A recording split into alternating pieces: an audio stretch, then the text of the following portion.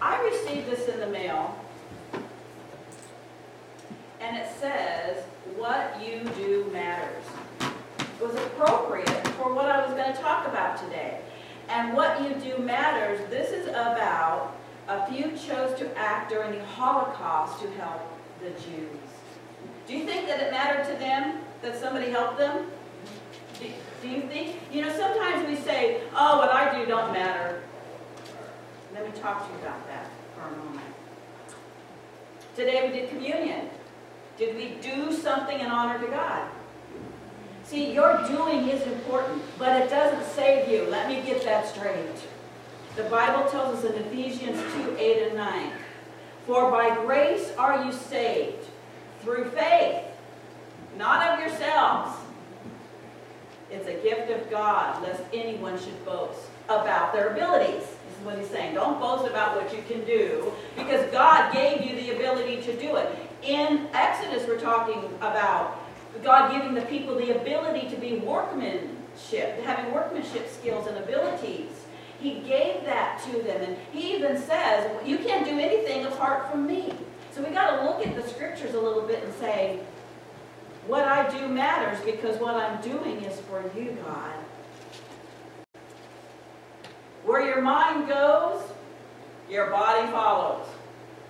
If your mind is in the pits, that's where your body's going to go. If your mind thinks, oh, I'm not doing so good today, everything's going haywire, why don't you stop and say, let me start over now. And, you know, we get do-overs on this planet, don't we, Butch? We get do-overs because we're flawed. I'll tell you what the secret is, and I think he hit it on the head. We won't have to do a do-over if we listen to God from the beginning.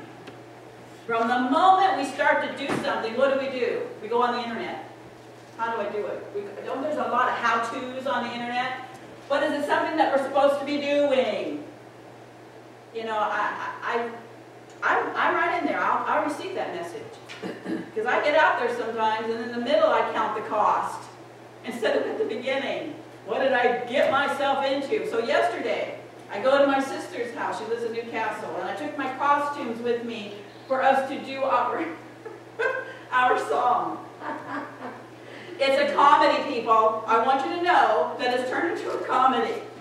Because it wasn't what I thought. It wasn't what I imagined it was going to be. And I thought, oh no, what have I got myself into? That's what I said. So remember this, people, when you come. It's a comedy act. Okay. But I'm just saying that, you know, we have expectations. And then in the middle of it we go, what have I done? Has anybody ever done that? Am I the only one that's done that? Okay. But we do know what people are thinking. Okay, did you know that you're not going to know what they're thinking in a moment, but you can know what they've been thinking by how they act. Because where our thoughts go, our body follows. Matthew 7:15 through 26 says this, beware of false prophets, which come to you in sheep's clothing, but inwardly they are ravening wolves. You shall know them by their fruits. What they do matters. Do men gather grapes of thorns or figs of thistles? Even so, every good tree brings forth good fruit, but a corrupt tree brings forth evil fruit. A good tree cannot bring forth evil fruit, neither can a corrupt tree bring forth good fruit. Every tree that brings not good fruit is toned down and cast into the fire. Wherefore, by their fruits, let me say that again. Wherefore, by their fruits, you shall know them. Say that fast 3 times. Wherefore, by their fruits, you shall know them. James 1:22 says this, but be ye doers of the word and not hearers only, deceiving your own selves. For if any be a hearer and not a doer, he is like a man beholding his face in a glass, looking at yourself in the reflection. He goes away and forgets what manner of man he was. He forget who he was. He sees it in the mirror. That's who I am. Then he walks away and he forgot who he was. You know, in scriptures we're talking about why is it so monotonous? Why in chapter 38, 39, and 40 in Exodus he repeats himself. It's because we forget. We forget things. Do you need to be told a couple of times? I was listening to some worship music the other day, and they kept singing the same line over and over. You know, Ron, what I'm talking about? They sing it over and over and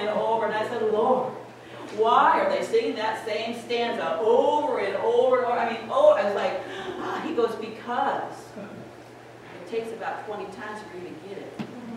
It does. And I go, oh, okay.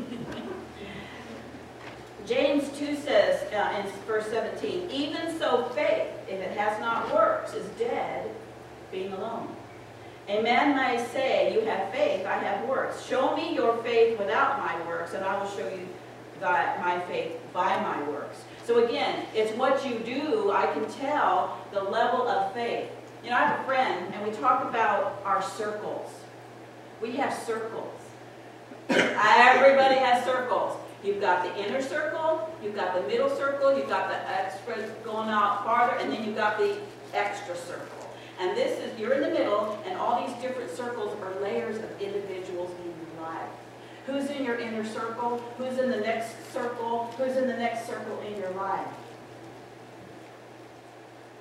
We are, you know, that's what we do in our lives. We look and see who can we trust the most, because you know by their doing who you can trust.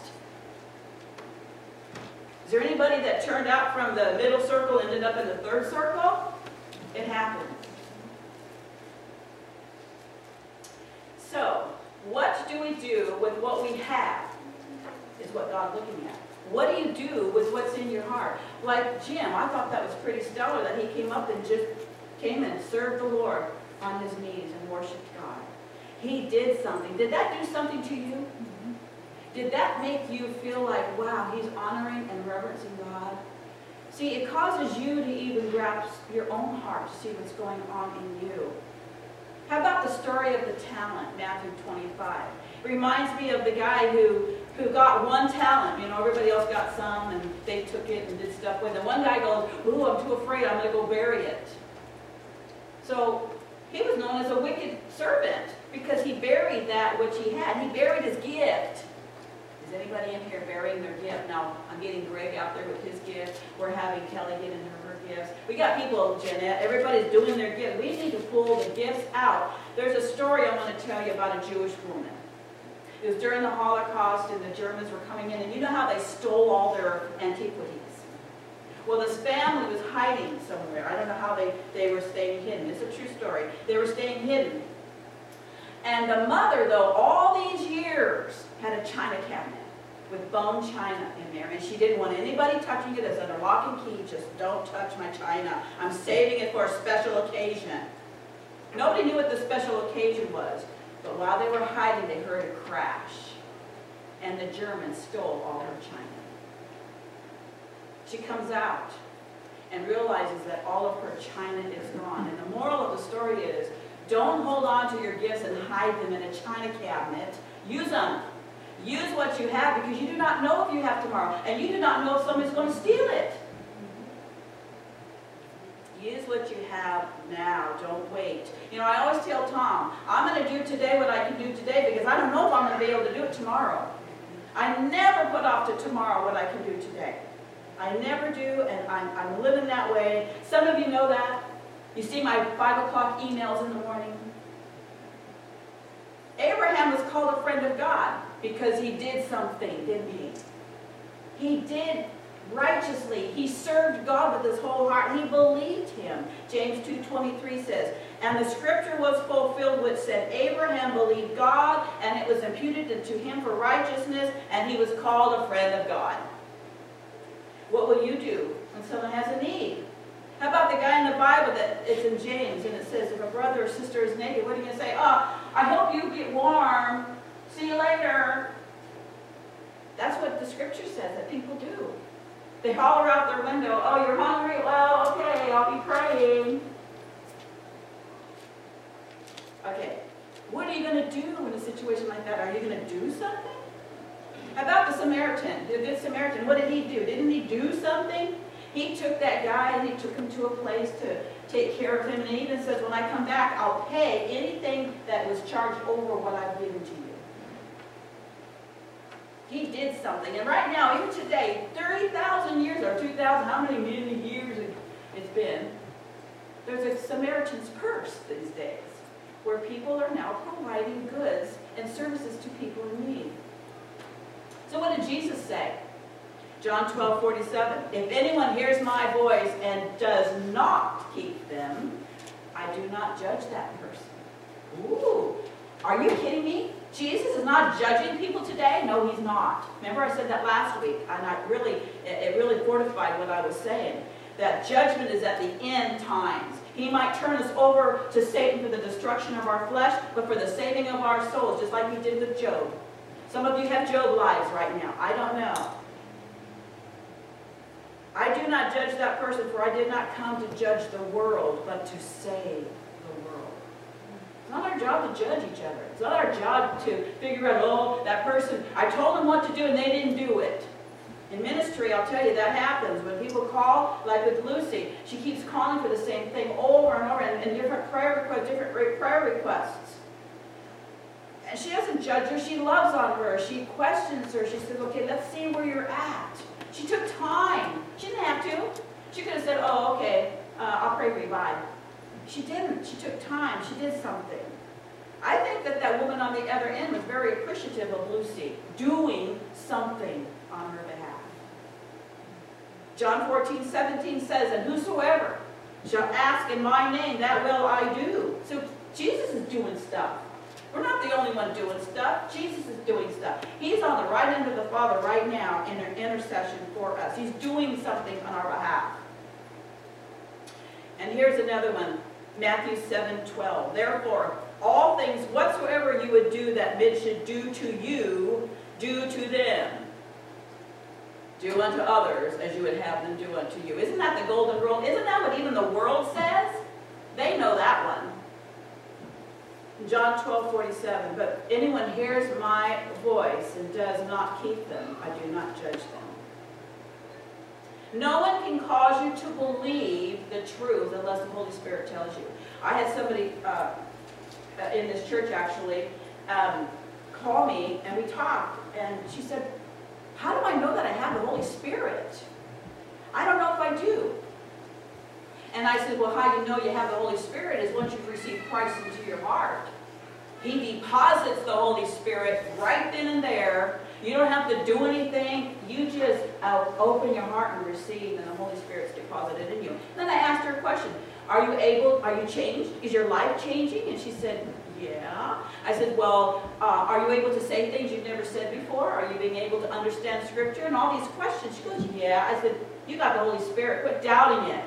Quit doubting it and move on. So we've got different levels of believers in here. And so what we want to do is just love. Love them, love them, love them. Don't judge them, judge them, judge them. We don't know where they are in their walk. John 14:26 says this, but the Comforter, which is the Holy Ghost, whom the Father will send in my name, he shall teach you all things and bring all things to your remembrance, whatsoever I have said to you.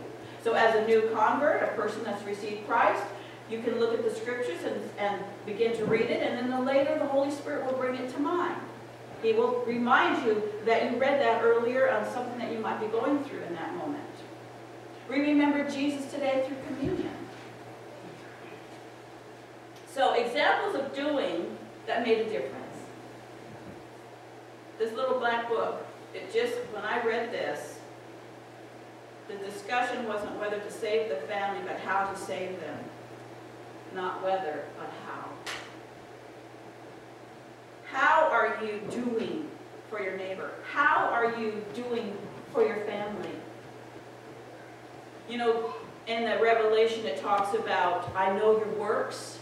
They're neither cold nor hot. I'd rather it be cold or hot, not lukewarm. I don't want you hanging on the fence. I don't want you in the middle. I want you to make a decision, yay or nay. I can work with yay or nay. I can work with cold or hot, but I can't work with the middle stuff as much because you're on the bound, you're in the fence. You have no clue what's going on. Revelation 3 says this, and unto the angel of the church of the Laodiceans write, these things says the Amen and faithful and true witness, the beginning of the creation of God. I know your works, that you are neither cold or hot. I would that you were cold or hot, but then because you are lukewarm and neither cold or hot, I will spew you out of my mouth. That's pretty strong.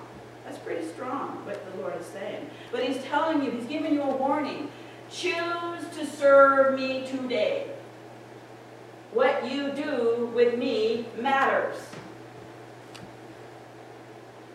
How about the king that's a good king? Aren't the people excited when there's a good king? But then when there's a bad king, the people mourn.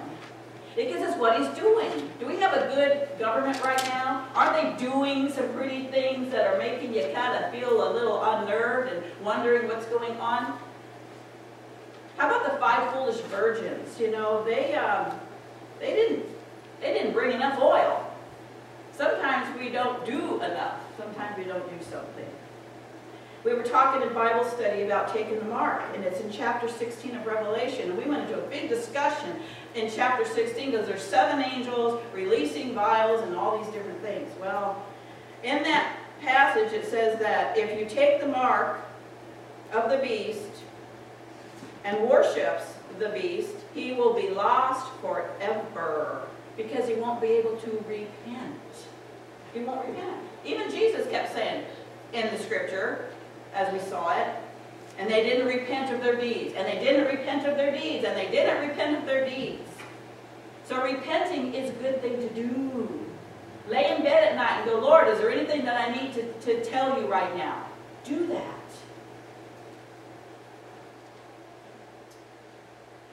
Missions today, we're sending $100 to India, and again, he is using that money. It's like, I don't know how many rupees, but it's a large amount for $100. And they're really helping the families in the area. And I think by us just giving our little bit, you don't realize what your little bit can do. There was a pastor who gave a sermon, and this guy was visiting, and he comes up and says, you know, I heard you speak a sermon back in, I don't know, a few years back, and it really changed my life. I have to tell you, it changed my life. He goes, well, thank you. He goes home, and he goes through his files and wants to pull up that message he gave. He wanted to know what that message said, and he pulls it up, and across the top it says, nobody listened. This was a dumb message. Because after every message, he would write down like a criteria on his own self, okay, or a critique. And so he goes, wow, I had no idea somebody was listening.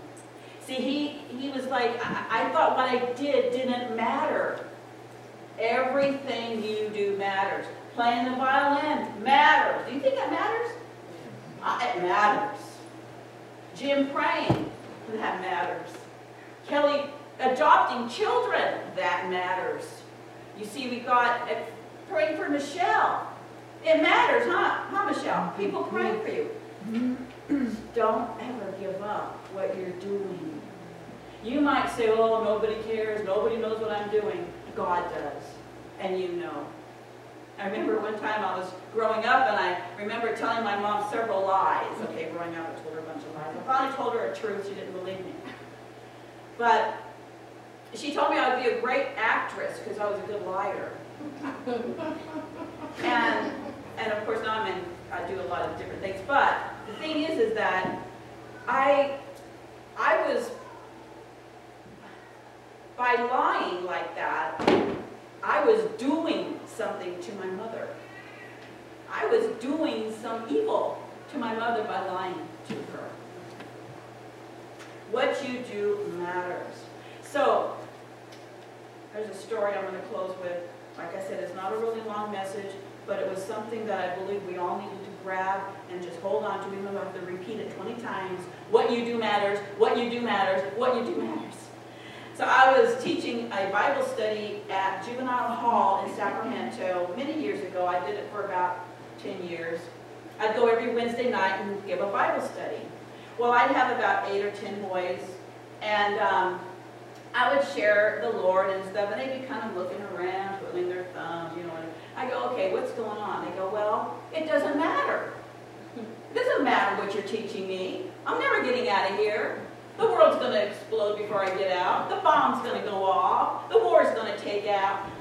They were in a state of despair and horror and hopelessness because it didn't matter what they did. How many kids today are saying, it just doesn't matter. It doesn't matter what I do. It does matter. It matters a lot, especially to Mama and Daddy. It matters a lot. And God wants us to say, God, it matters. It matters who I follow. It matters when I listen. It matters. It matters. Psalm 37, 3-4 says this, do good, and you shall dwell in the land, and verily you shall be fed. Do good, and you shall dwell in the land, and verily thou shalt be fed. I'm going to leave you with 2 words. Carpe diem. It's Latin for seize the day. Carpe diem. Seize the day. Every day you grab a hold of it and see what you can do with that minute that He's given to you. Life is a gift. It's precious, a commodity you cannot buy. There's people who have died with billions of dollars and said, I wish I would have been with my family more than making this money on their dying bed. Seize the day, carpe diem. We're going to go out and seize the day today. Are you going to go do something for family, for friends, for a stranger, for somebody you don't even like? Are you going to do something today? Because what you do matters. How you drive your car matters. How you stand in lines matter. You know, take opportunity. Turn around and talk to the person behind you. You know, make conversation. Because what you do matters. You might be the answer that they're waiting for. You're so busy thinking about ourselves, I'll have to get out of here fast, when He may be saying to you, that person behind you needs to talk to you, and what you do matters. We are His hand, His feet, and His mouth. So seize the day today. Go out there and do some things. Now again, this doesn't save you. It's because we're saved that we do these things. Okay? So if you haven't received Christ, you come talk to me first, because you need the power to be able to do these things, or to be able to hear God clearly. So Lord, thank you for this message of hope. This message to where we can do something about our lives. Yes, Father, we know that Jesus Christ is our Savior, and we've received Him as our Lord and Savior, cleansed and purchased from all sin. And now we're equipped by the power of the Holy Ghost to go and do some things. In Exodus, when they had to go and work on the temple, they went out and did it. They didn't ask about it. They didn't question you. They just did it. I'm asking that you would help us to have that same kind of faith. That we simply go and do what it is you're asking us to do. In the name of Jesus. Amen.